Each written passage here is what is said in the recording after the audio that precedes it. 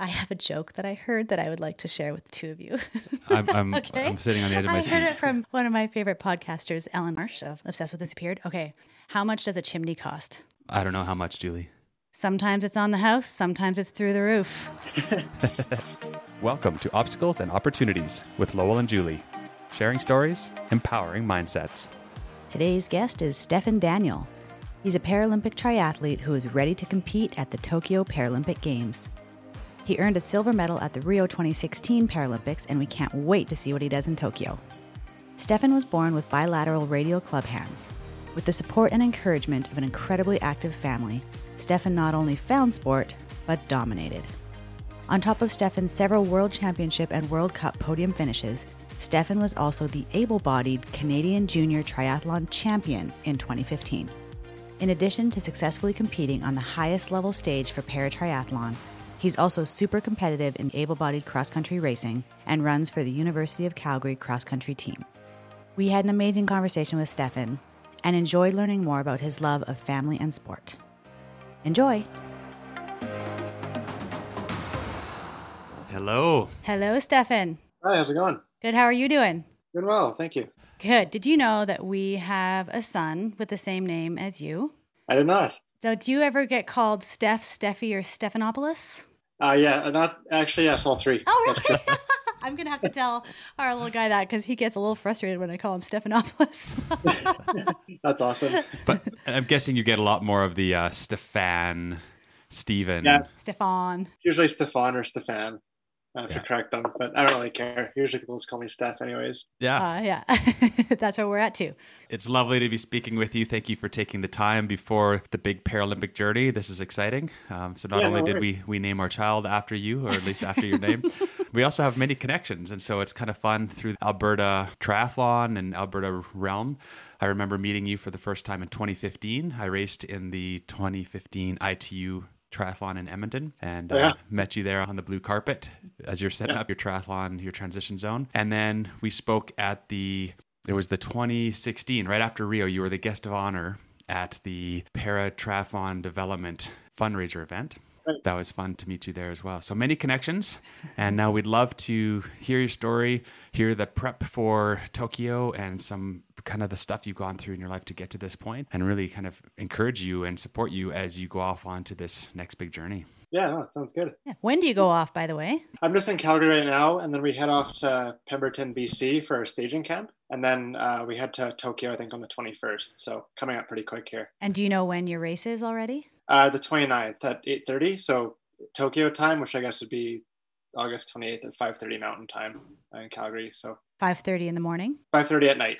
Oh, that's a lovely time. Thank you, Tokyo. That was very considerate. Yes. It's a good time for the family and friends to watch. Oh, that's exciting. And is it the same route and the same course that the able-bodied had, or is there a change? It's the same venue. I think our course is a little different. We're just doing like one 750-meter loop, and then our bike and run course is a bit different, but same kind of area. And so we'll have the same conditions, all that type of stuff, all the same challenges. And I saw on social media that you have been practicing for challenges such as climate. So What have you been doing to help prepare for the hot, hot weather? I was just in Victoria with the rest of the team and a training partner. So they have it's called like a heat trailer. So it's exactly what it sounds.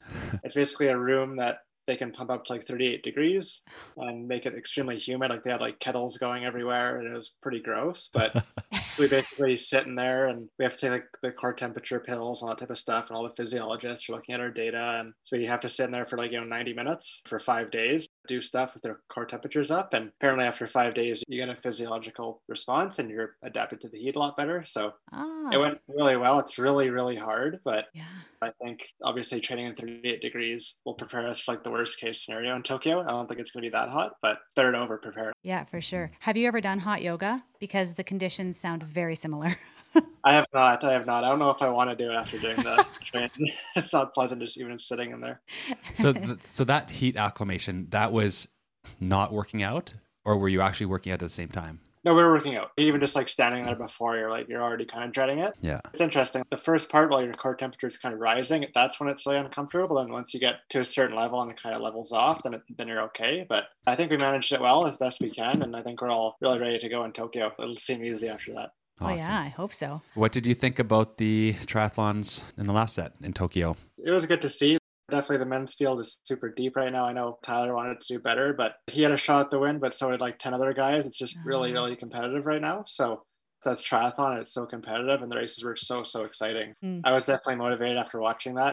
Every time you watch the Olympic triathlon, you know that everything kind of gets more real, and I was kind of getting anxious watching it. So, definitely excited to get out there. And we're just going to put that out there right now. What are you hoping for in Tokyo? I definitely want to try to win it. Obviously, like getting silver in Rio was cool. I wanted to go into that race to try to win that one too, but I just got beat by the better athlete on the day and had to live with that. So I think I've been training pretty hard for a while and I'm in a good spot to do it. But, again, it's just like the Olympic triathlon, super competitive these days. So is the para triathlon. It's just grown so much in the past 5 years and there's a lot more faces that are gold medal threats. So it'll be exciting. I'm looking forward to it. So in Rio, what was the time difference between all the podium finishers? How far apart were all the finishes? I can't really remember. I think I was maybe like 25 or 30 seconds away from gold. Oh, jeez. And then I think maybe another, 30 seconds or so was bronze. Like it was pretty close. Yeah. I think Tokyo definitely has the potential to be even closer than that. So it'll be fun. Wow. How many countries are competing? Do you know? I'm not sure the exact amount. In my category, I think there's only like 10 guys that are actually on the start list. It's a very small amount that actually qualify, but we've got Great Britain in there, Germany, Spain, Mexico, like a bunch of different countries, Brazil, the US. It's pretty diverse. Are there any other Canadians? Not in my category. Okay. We have my category on the girls' side. So Cam Fournette. And then we have a blind athlete, Jess, and her guide, Marianne, who's from Montreal. So that's our team. I think we all have a chance to do really well. So we're really excited. Awesome. We're excited for you. Can you break down the classification system a little bit for us, what that looks like in paratriathlon? Yeah, so basically like the simplest way to put it, there's categories like 1, 2, 3, 4, 5, and there's also like VI, which is blind. The lower categories like PTS 1 is like kind of like wheelchair stuff, and then all the way up to 5 is the least disabled, I guess. That's what I would be in. So that's like minor arm impairments, some leg impairments as well. And then there's also the VI categories. They can either be like fully blind or partially blind, and they stagger them based on how blind they are. And then they ride on a tandem bike with a guide and stuff like that. So it's pretty cool to watch. They go pretty fast with 2 people on the bike. That's the one I'm familiar with. That's what Lowell used to do. And now he does the cycling. And he and his pilot, they got to 103.7 kilometers per hour. Yeah. Some of the wheelchair guys are pretty impressive. Their arms are like the size of my legs. Like they're just so jacked and athletic. It's pretty cool to watch them do their thing. I love watching all the differences. I remember watching the 2015 ITU triathlon, and there were people by the lake helping. Is that a lake? Pond? By the water. Horlick Park. Yeah, whatever that is. There were people by the water to lift the swimmers out who didn't have legs. I just love that, just the sense of camaraderie and just the teamwork that takes. Pretty cool. Yeah, it's pretty awesome.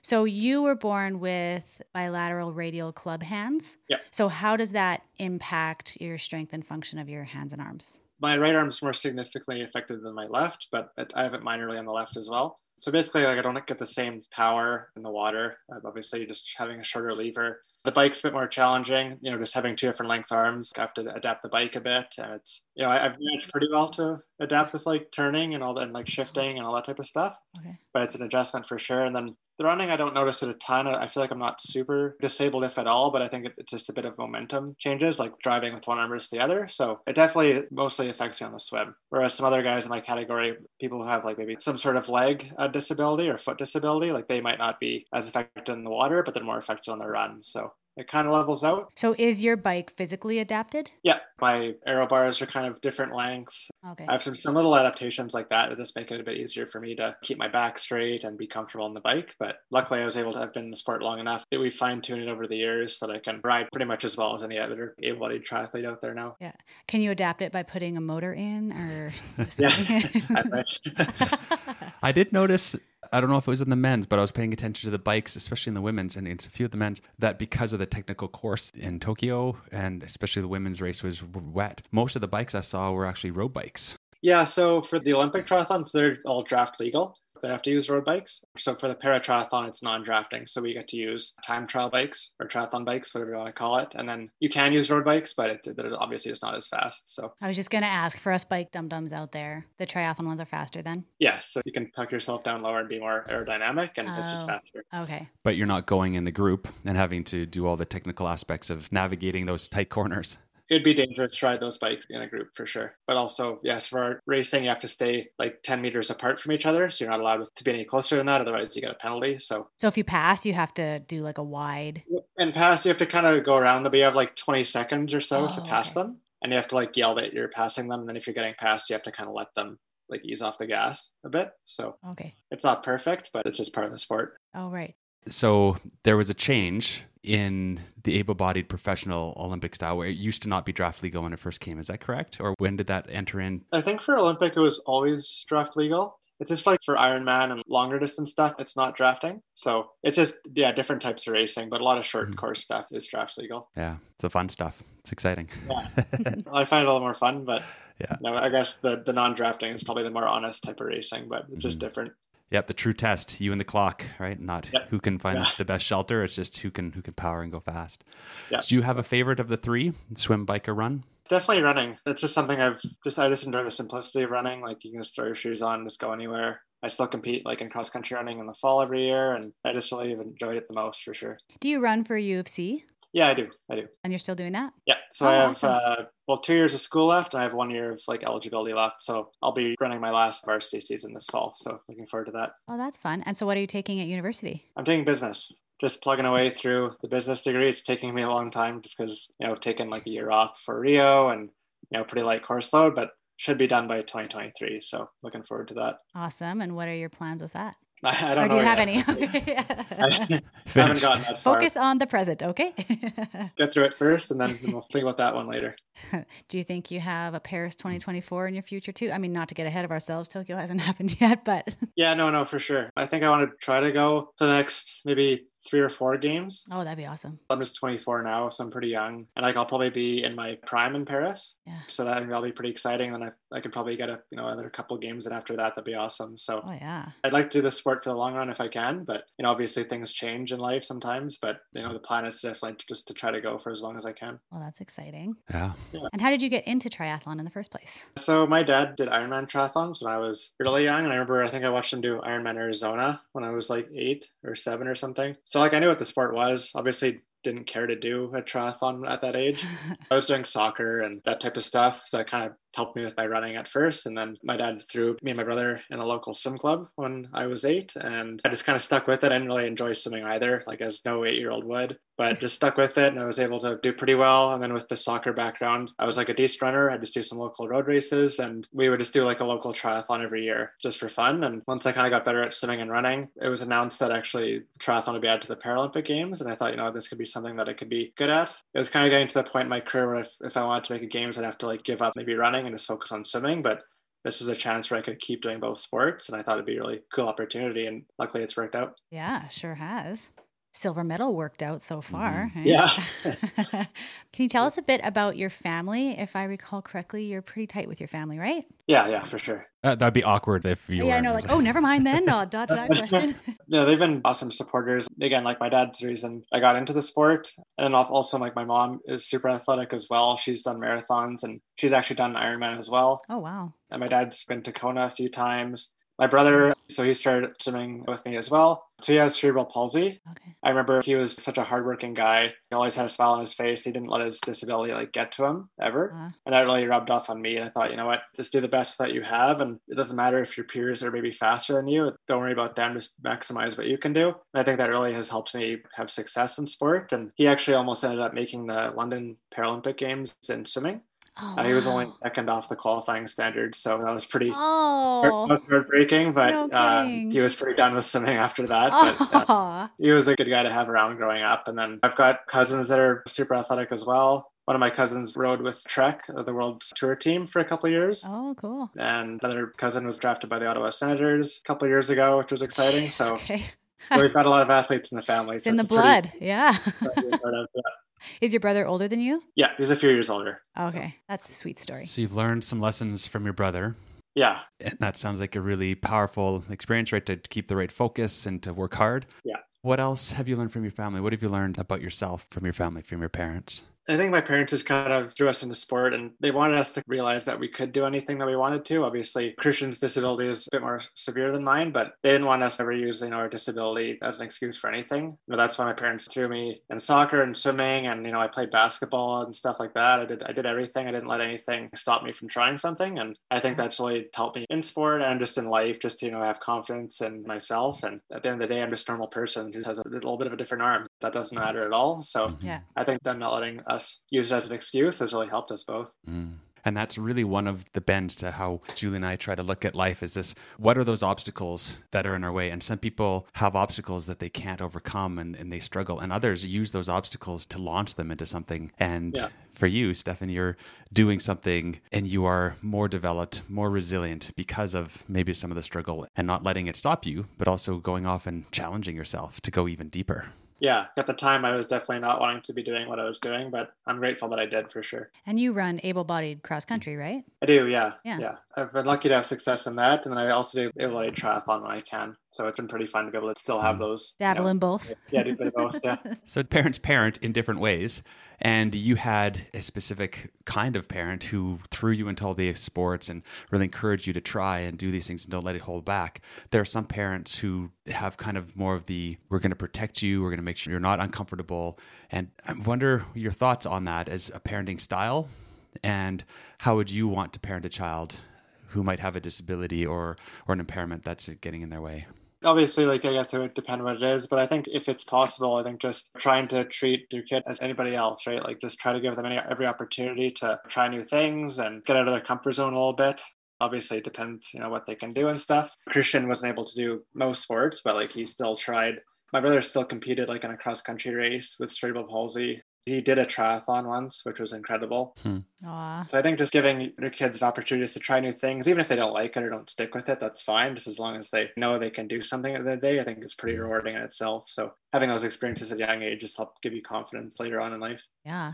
How is Christian's mobility impacted? Does he have to have a different bike? He rode a tricycle. Oh, okay. So he wasn't able to kind of balance on a normal bike, but still able to kind of compete in the triathlon. Well, he was powering the bike. Yeah, his walking is definitely a bit impacted, but he still was able to do it, which was pretty cool. Your parents just must be so proud watching both of you guys on the sidelines. You probably hear them all the time, hey? Yeah. Yeah, no, they're pretty vocal out there. It's pretty funny. What's that like to not be able to have fans and family come to Tokyo? It sucks. It's tough. Those are the people that have kind of supported you since day one. So my parents are pretty disappointed not to be able to go. And my brother wasn't able to make it to Rio, but he was going to come to Tokyo. So it was it was a bit of a bummer. Yeah. But at the end of the day, I know they're all watching. Mm-hmm. They're still going to be supporting me no matter what. And hopefully there'll be some games that they can come to in the future. But it's a challenge for every athlete. Yeah. It is what it is. Safety has to be number one. And we all support the rules, but it's also tough not having family and friends there. Well, all the more reason to aim for Paris 2024 then, eh?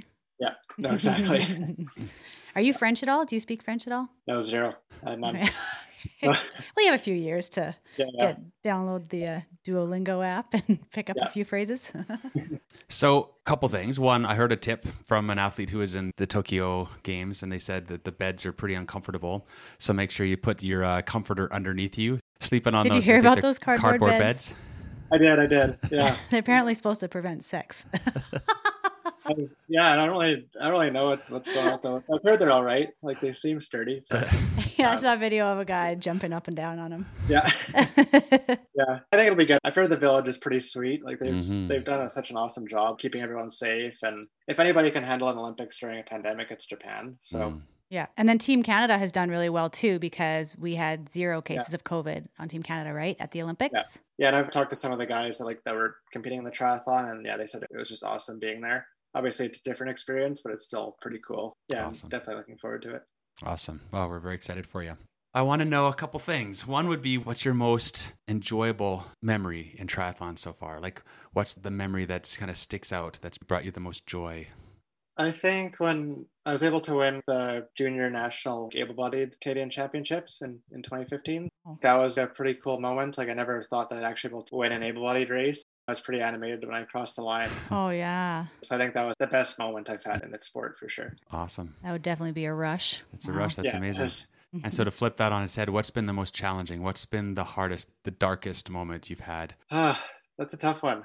I raced in Italy in 2018. And before that race, like I was just having a really, really difficult time in training. Like I just wasn't motivated. I was just kind of quitting on myself. I was overthinking everything. And I just went into that race just not in a good state. And I ended up getting beat. It was definitely tough. At the end of the day, it was a bit of a wake up call. And after that race, that, you know what, from here on out, just try to enjoy training. Like remember why you do the sport. You do it to be active and to be physically fit and all that and to have fun. And when I got back, I completely changed my mindset and I was able to regroup and win world championships a few months later. So that was definitely a tough point for me, but I think it was more of a wake up call than anything. So I was actually grateful that it happened. Pain leaves gifts. If you're looking for the gifts that pain leaves, if you're able to make that change afterwards, you can be better off after that loss than you would have maybe if you would have had a decent result. Yeah, no, for sure. It was a blessing in disguise for sure. But at the time I was pretty worried because I was just had no fitness and no confidence after that race. So it was tough, but I'm glad it worked out. Yeah. About how many hours a week would you say do you spend training?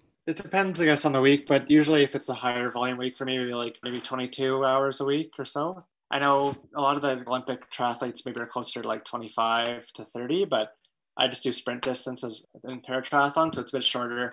And I'm a guy that kind of likes to do just higher intensity stuff versus a lot of volume. So it's still quite a bit and it's pretty exhausting. So it's a full-time job pretty much. Yeah. So if you feel as though swimming, you said swimming was the least strong discipline of yours, right? Yeah. Would you then spend, I mean, I guess it's maybe different during COVID because it's a little trickier to access water, but would you spend more time on swimming than the other disciplines during training? Yeah, I'd say I'm in the water more frequently. Right now I'm swimming 6 days a week, biking maybe like 5 and then running 5. Just because the pool's access has just been inconsistent. Like it's been kind of like get in shape, then a pool closure, and then you get in shape, then a pool closure. So I've been having to kind of just fast track my swimming a bit. So I've just been swimming 6 days a week for the last, month and a half or so. So I'm in good shape now, but I just had to do a lot of volume just to kind of get back there. Yeah. What's the swimming distance again? 750 meters. Oh, 750, right. Yeah, sprint distance. A fun one. Yeah. What do you do beyond the swim, bike, run? Do you do dry land, strength? Do you do lots of physio? And like transition practicing? On top of like swim, bike, run and training, like I do strength 2 or 3 times a week. I have physio once a week, there's massage, all that type of stuff. And then, for transitions, like usually we'll do sometimes like swim to bike workouts. Like we'll swim in the lake for, maybe 200 meters and jump on the bikes for a few K and then do that a few times. And then sometimes also we do like bike runs. So that's usually when you get to practice your transitions. So transitions, they don't seem important, but if you can gain 5 to 10 seconds in a transition, that can be the difference at the end of a race. So it's definitely important that you're on top of those. I noticed that in the few triathlons that I've done, and the transitions took like 18 minutes. I'm like, oh, that really brought my time down. It's just free time, so it's important to try to get it as good as you can. Well, do you have a little game for? I do. So I have a little check-in on mindset, and words are important, and the way we interact with words. And there's a few that I like to bring up, but just a little bit of a reflection. What does this word or words mean to you? So the mindset check, word bird. What does this mean to you? Start line. Nerves. On the start line, it's pretty anxious, but everyone's in the same boat. Once the gun goes off, it's all good. It's a tough moment when you're just ready to go. Is it kind of instantly after you start going, like right after the gun goes and then you're just in it and you don't feel the nerves anymore? Yeah. Honestly, like the worst part of a race is before the race. Race morning is the worst. So thankfully the race in Tokyo is in the morning, so I don't have to deal with it too long. But once the gun goes, it's just kind of autopilot and everyone's good to go. So somebody at your level, you've won a silver medal at Olympic Games, you've done really well, you've won gold medals all over the place. What do you tell yourself in those nerves? I just kind of try to remind myself, it's just a race. You've done this 1,000 times and just all you have to do is just go do your best and, whatever happens, happens. I just try to tell myself that as much as I can. Mm-hmm. Lose. Humbled. Losing definitely helps you correct things for the future, helps you relook at some things you're doing and just try to improve upon it. I think that losing is definitely, obviously in the moment it feels bad. You never want to aim for that as an athlete, but I think if you can shift your focus to like trying to learn from what you did wrong or what you weren't prepared for, I think that can help you long term. Mm-hmm. Next word, win. All those moments in training where you wonder why you do it, it kind of all makes sense when you cross the line. Everything you worked for, it's truly worth it. It's a pretty emotional moment when you win a triathlon at a high level. Mm-hmm. Speaking of winning, what does this word mean to you? Simon Whitfield. Legend, probably. Simon's awesome. I was able to do a bit of training with him in 2016 before Rio. I was actually living in Victoria, awesome. So I've met him a couple times. He's a fierce competitor, but he's such a relaxed guy, and I think it was pretty cool to meet him. And he's done a lot for the sport of triathlon, and especially in Canada. So definitely somebody to look up to. I think a lot of triathletes in Canada look up to him. So he's a pretty awesome guy to know. Yeah. Before I did my very first triathlon, and Lowell and I were doing it together in Edmonton again, he was supposed to be at the dinner before and speaking at it, but his wife went into labor. So he couldn't come. So we missed that meeting. Yeah, priorities. He is a legend. I love that. Yeah. He's a legend in triathlon in Canada for sure. And globally, a great name. So that's pretty awesome. Next word. Tigger. I may have seen an interview with your mom. Oh, yes. It took me a second. I was like, oh, they must have seen that. Apparently, I really enjoyed watching the Winnie the Pooh stuff, and I was always crashing into walls and stuff. Just bounced off the walls. Yeah. Do your parents still call you Tigger? Thankfully not. Get rid of that name. You can get rid of that name. Oh, sorry It's to better bring it than up. Pooh. Yeah, it's true. That's true. But yeah, to have this energy and you were to channel it into sport and you've done really well in that. So it's cool to see the beginnings, and we see that in our kids, right? To see something that's growing, and you've certainly channeled that energy in a productive way. Yeah. All right. Triathlon. Here's the next word. Injury. Kind of like reflection. Like I remember I actually got injured fall of 2019. I got a navicular stress fracture, which was, really tough because obviously that was leading into at the time what I thought would be the Paralympic year. And that took, a long time to heal. It was super stressful and I was pretty down, but I was able to kind of just reflect and, spend more time with family and friends and just step away from the sport for a bit. And I think it was healthy for me to do that. I was able just to pause and just think about what I had done in the sport up until that point and, what I wanted to do when I get back. And I think when you're injured, you actually appreciate sport more than ever when something's taken away from you. I wanted more than ever just to be healthy and competing again. So I promised myself that when I did get back, I'd enjoy every moment that I was healthy and not take it for granted. I think it was a good thing for me. Mm-hmm. We learn a lot from our injuries. Yeah, that was my first one. I was on a 23-year streak of no injuries, and then that one was pretty painful. It was right after a race that one happened, so it was tough. Mm-hmm. So, sorry. May I interrupt this game for a second? Okay. Absolutely. At what point did you know that you were going to Tokyo? I didn't officially know, I guess, until like this summer, but I had a good idea I was going probably in 2019, like winning world championships. Like I knew, like I hadn't qualified officially, but I knew it was pretty unlikely that I wouldn't go. Once the pandemic hit, that just changed everything. And I just tried to focus on what I could control. Like I was able to spend more time on the bike, because the pools were closed and stuff. And I was able to really improve my biking, which is, I think, where I lost the race in Rio. So I think I've come a long way there, which is exciting, and tried to, focus on the run as well, but just do some new things. And I think I came out of the pandemic a lot stronger than I went into it. So I was pretty excited about that. That's awesome. And so will the guy who won gold in Rio, will he be in Tokyo? Yeah, he will. Oh, it's payback time. Yeah. I haven't raced him since Worlds in 2019, so he'll be strong for sure. He's definitely one of the guys to look out for as well. So you beat him at Worlds in 2019 though, right? Yeah. We'll see. Tokyo's a different course. The Lausanne was where Worlds was super hilly, and I'm a pretty light guy, so that course suited me. I think everyone's kind of been looking forward to Tokyo, so I like my chances, but obviously he'll be right there as well, and so will some of the other guys, so it'll be exciting. Yeah, I was just wondering if his strength is cycling, and that's kind of how he won, then you definitely have a bit of an advantage now. Yeah, I think that probably is his strength for sure. I think he put a pretty good amount of time into me in Rio on the bike. So I know my swimming and running are strong, but I definitely knew that my biking is where I needed to improve the most. I think I've definitely improved a lot in the last few years. So I'm happy with where I'm at, but obviously anything can happen in the race. Yeah. I assume Zwift has helped you out with that. Yeah, no, I spent a lot of time on Zwift. I think there's a ton of people on there and you could do some racing, and that was all kind of fun. So it helped keep me motivated during the pandemic. Yeah, no kidding. Yeah, finding our motivation through the pandemic was a big thing for a lot of athletes, is getting through the closures of the Canada Sport Institute, right? That's open and then closed, and just finding access to the gym and to weight rooms, but Zwift was available. So speaking of Tokyo, speaking of everything else, next word, pressure. Kind of like a privilege, I guess. When you have pressure, that means you're doing something right and you're probably having success. So there's quite a few of us that'll have pressure in Tokyo to bring a medal home. So obviously it makes things a bit more nerve-wracking, but we've been through it a lot. So it's nothing new. I'll just try to go into the race and just not think about any pressure or anything like that, and just do what I can on the day. Mm-hmm. I love the way you put that. It is a privilege. Yeah. Yeah. I thought you were going to say like I eat pressure for breakfast or something. But yeah, that's a good answer. No. All right, last word.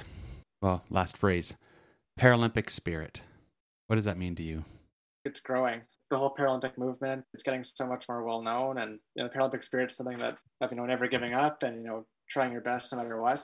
They're kind of like my brother in that way. They've never used their disability as an excuse. I think that's a huge part of the Paralympic spirit is just never using a disability as an excuse. Mm-hmm. Great answer. Triathlon is an interesting sport where it's an individual sport, but when you're on a Team Canada, you have a lot of people supporting you. You're a part of something bigger than yourself, and that's part of the Paralympic spirit. But what have you learned from coaches or teammates through this journey? I've been lucky to have some pretty awesome coaches. Like my triathlon coach went to the Beijing Olympics, and my swim coach in Calgary also went to the Beijing Olympics. Oh, wow. I've been having pretty awesome mentors. They've been there and they know what it's all about. So definitely learned a lot how to handle pressure and how to be consistent in training, and most importantly, how to enjoy what you're doing. So I've been lucky to have really good staff and a support team around me. The people that I'm going to Tokyo with are all really great at what they do, and I know I'm going to be set up well now and in the future. So it's been pretty awesome. Aww. Great. Yeah, we're shaped by the people around us, shaped by a family, shaped by our coaches, our teammates. For sure. What are your other interests? How do you kick back? I like to go camping and stuff with friends. I go to movies quite a bit. I just try to do like normal, 20 to 25-year-old people things. No crazy hobbies, but yeah, I just try to enjoy time with friends as much as I can. That's nice. Awesome. Friends are important. This journey is big. You can't live like a regular 20 to 25-year-old, right? You're going to school, but also trying to compete at the highest level at elite paratriathlon. And also it's COVID. It's during COVID, everything else. So yeah, life's impacted, but you're living life to the fullest. It sounds like you're really digging deep, training hard. You're very serious. And I think that's what it takes to be at the top of the podium. It's been a good year. It's been tough though. So I'm ready to race now. Like it's dragged on a lot. So definitely ready to race and get a bit of a break afterwards for sure. What was your feeling or emotion when the Olympics actually went ahead? Like it was actually happening. Was that kind of relief? Like, okay, yeah, now we know the Paralympics will go ahead. It was exciting. Like there was always like reports coming out that everything was going to be canceled. So all that was kind of stressful. I try not to look too much into it, but it's hard not to. Yeah. When the Olympics actually started, it's like, okay, I think we're safe here. Like I don't think they'd ever do the Olympics and not the Paralympics, knock on wood. But it made things more real. And I thought, okay, you can relax now. It's all going to be okay. Like you'll have a race. As people watch triathlon, not everybody has done one and not everybody quite understands. It's fairly simple. We swim, then we transition over and we bike, and then we finish off with a run. But from the inside, the 28th here in Canada, we're going to be watching you starting at 5:30 p.m. We're going to see you on the start line knowing that you're going to be telling yourself to like calm down. You've done this before. The start gun goes. Can you walk us through this race and the mindset of Stefan as you're going through that race? Every race is different, so there'll be things that I have to react to in the race that might change what I'm thinking about exactly, but definitely I'll have the pre-race nerves. Maybe see me setting up my transition, and I'll try to be looking calm, but on the inside I'll be a bit jittery and stuff, and same with on the start line. When I jump in, everybody for the first 100 meters of the swim goes out really, really fast to try to get a good position. So like 100 meters in, literally like a minute or two into the race, I'll be gassed, but that's okay. Everyone's in the same boat. And this is the mass start, open water. Yeah, so I'll be working really hard at there, and then hopefully you don't get like an elbow to the face. I remember that happening. Do you get kicked a lot or elbows to the face? It happens for sure. Usually it's not on purpose. Like it just happens sometimes. Yeah, hopefully not on purpose. Can you imagine someone just going by? Yeah. But the rest of the swim, we'll just try to, get in a good position, get on somebody's feet and hang on there, try to draft them. And the water is going to be really hot, so I'll be trying to manage that as best I can. I think the water will be like 29 or 30 degrees. And yeah, the bike, I'll have staff out there, giving splits, and also I'll know exactly where the other athletes are, like whoever's leading or anything like that, or whoever's behind. And yeah, the bike, I won't be able to think about much. I'll just be trying to go as hard as I can the whole time, because I know that that's the most important part of the race. As I alluded to in Rio, that's kind of where I lost it. So I'll try to do my best there and try to limit the damage or gain on anybody that I can. And then the run, I'll just run with my heart. I'll try to be thinking of all the sessions I put into this, all the family and friends back home. The run is usually kind of where I can think about that stuff and gain energy from it, because I'm pretty dead at that point, and so is everybody. So yeah, I'll just be working really hard that whole run, and then hopefully the finish line, hopefully it's a high emotion. But at the end of the day, like when I cross the line, I'll know that I've given it 100% of the day, and whatever happens, I have to live with. Yeah. Do you like that the order of the three are your least to most strong, so that you can kind of finish on your strongest note?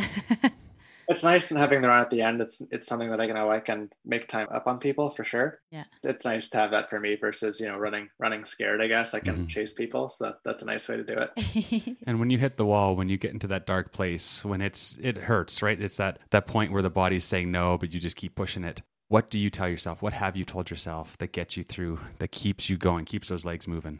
I try to segment the race as best I can. Like just make it to the corner, and then make it to the corner, like, okay, just focus on the next 100 meters, just run it well. And then just checking in with myself, like, okay, I know it hurts, but just keep your breathing okay. Like, don't tense up in your shoulders. Just run with good form, all that type of stuff. It's just little cues like that. And if you break up the triathlon by thinking of different stuff like that, it makes it more manageable versus thinking, okay, I have to do a 5K all out here at the end. Just kind of try to break it up and give yourself little mental cues. Do you race with heart rate and stuff so you can see kind of where you're at and what you're used to? No, okay. I don't usually. I try to focus on more just racing who I'm racing versus my specific pacing. Sometimes races are a bit more slower, a bit more tactical maybe on the run, but I've done enough racing where I know exactly how to pace it, thankfully.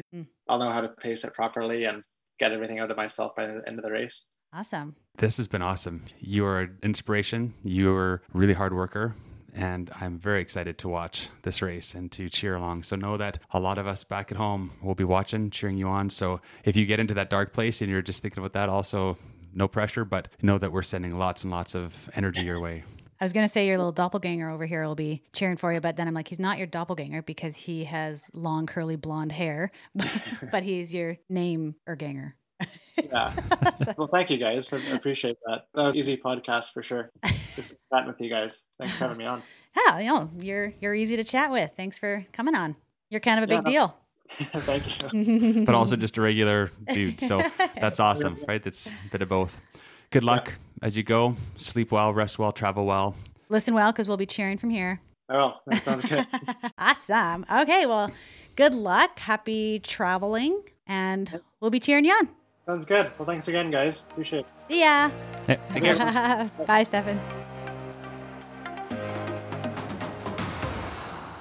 Stefan Daniel. Nice name. It's a good name.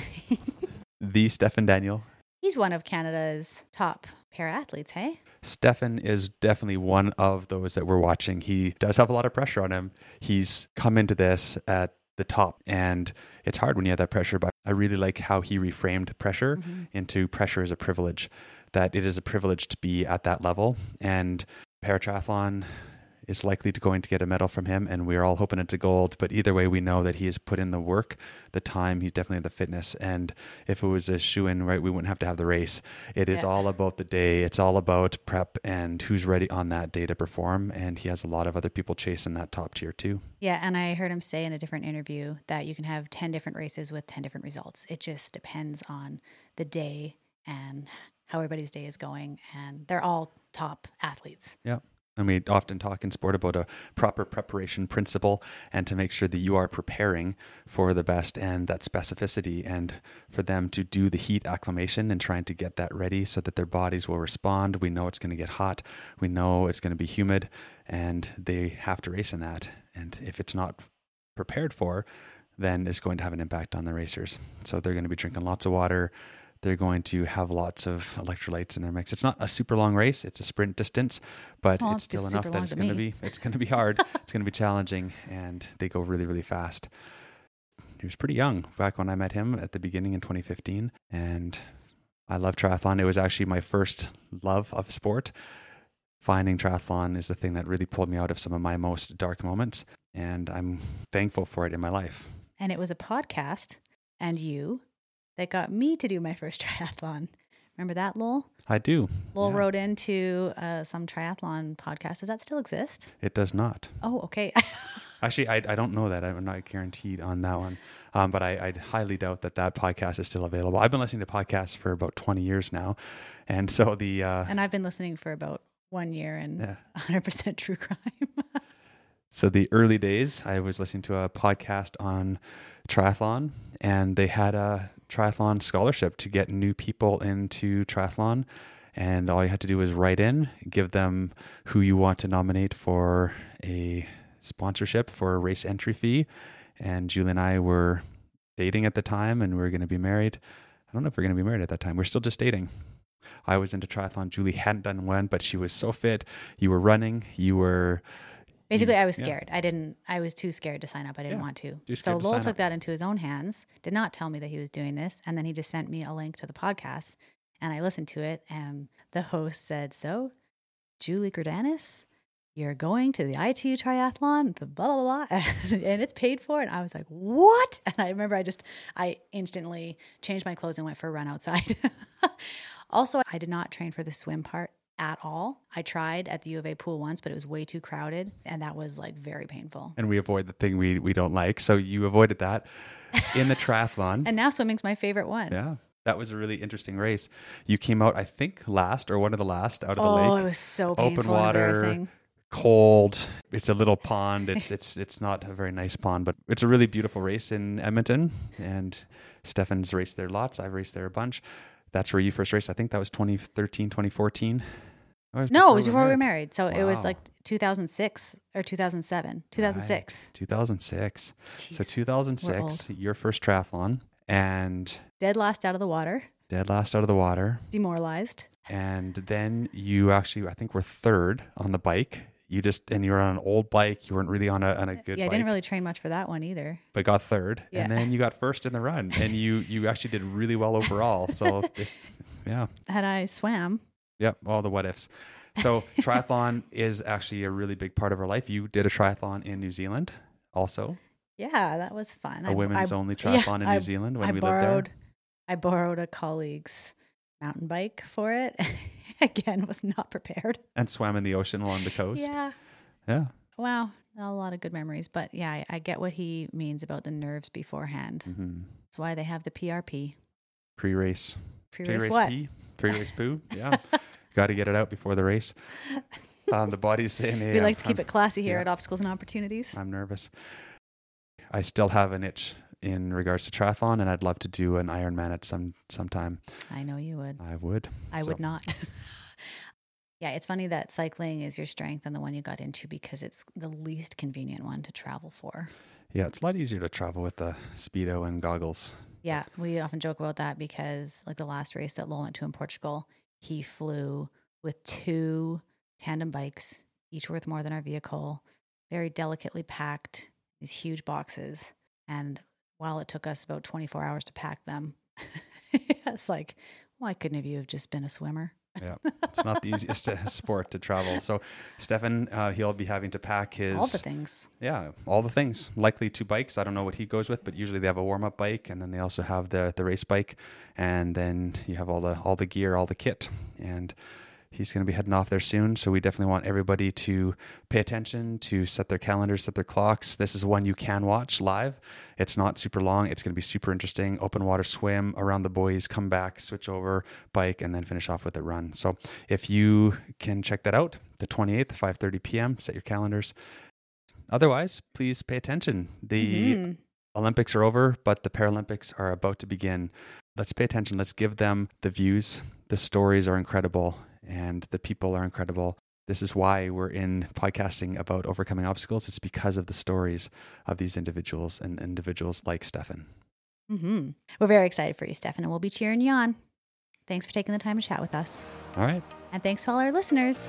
Until next time. Love you guys. Bye.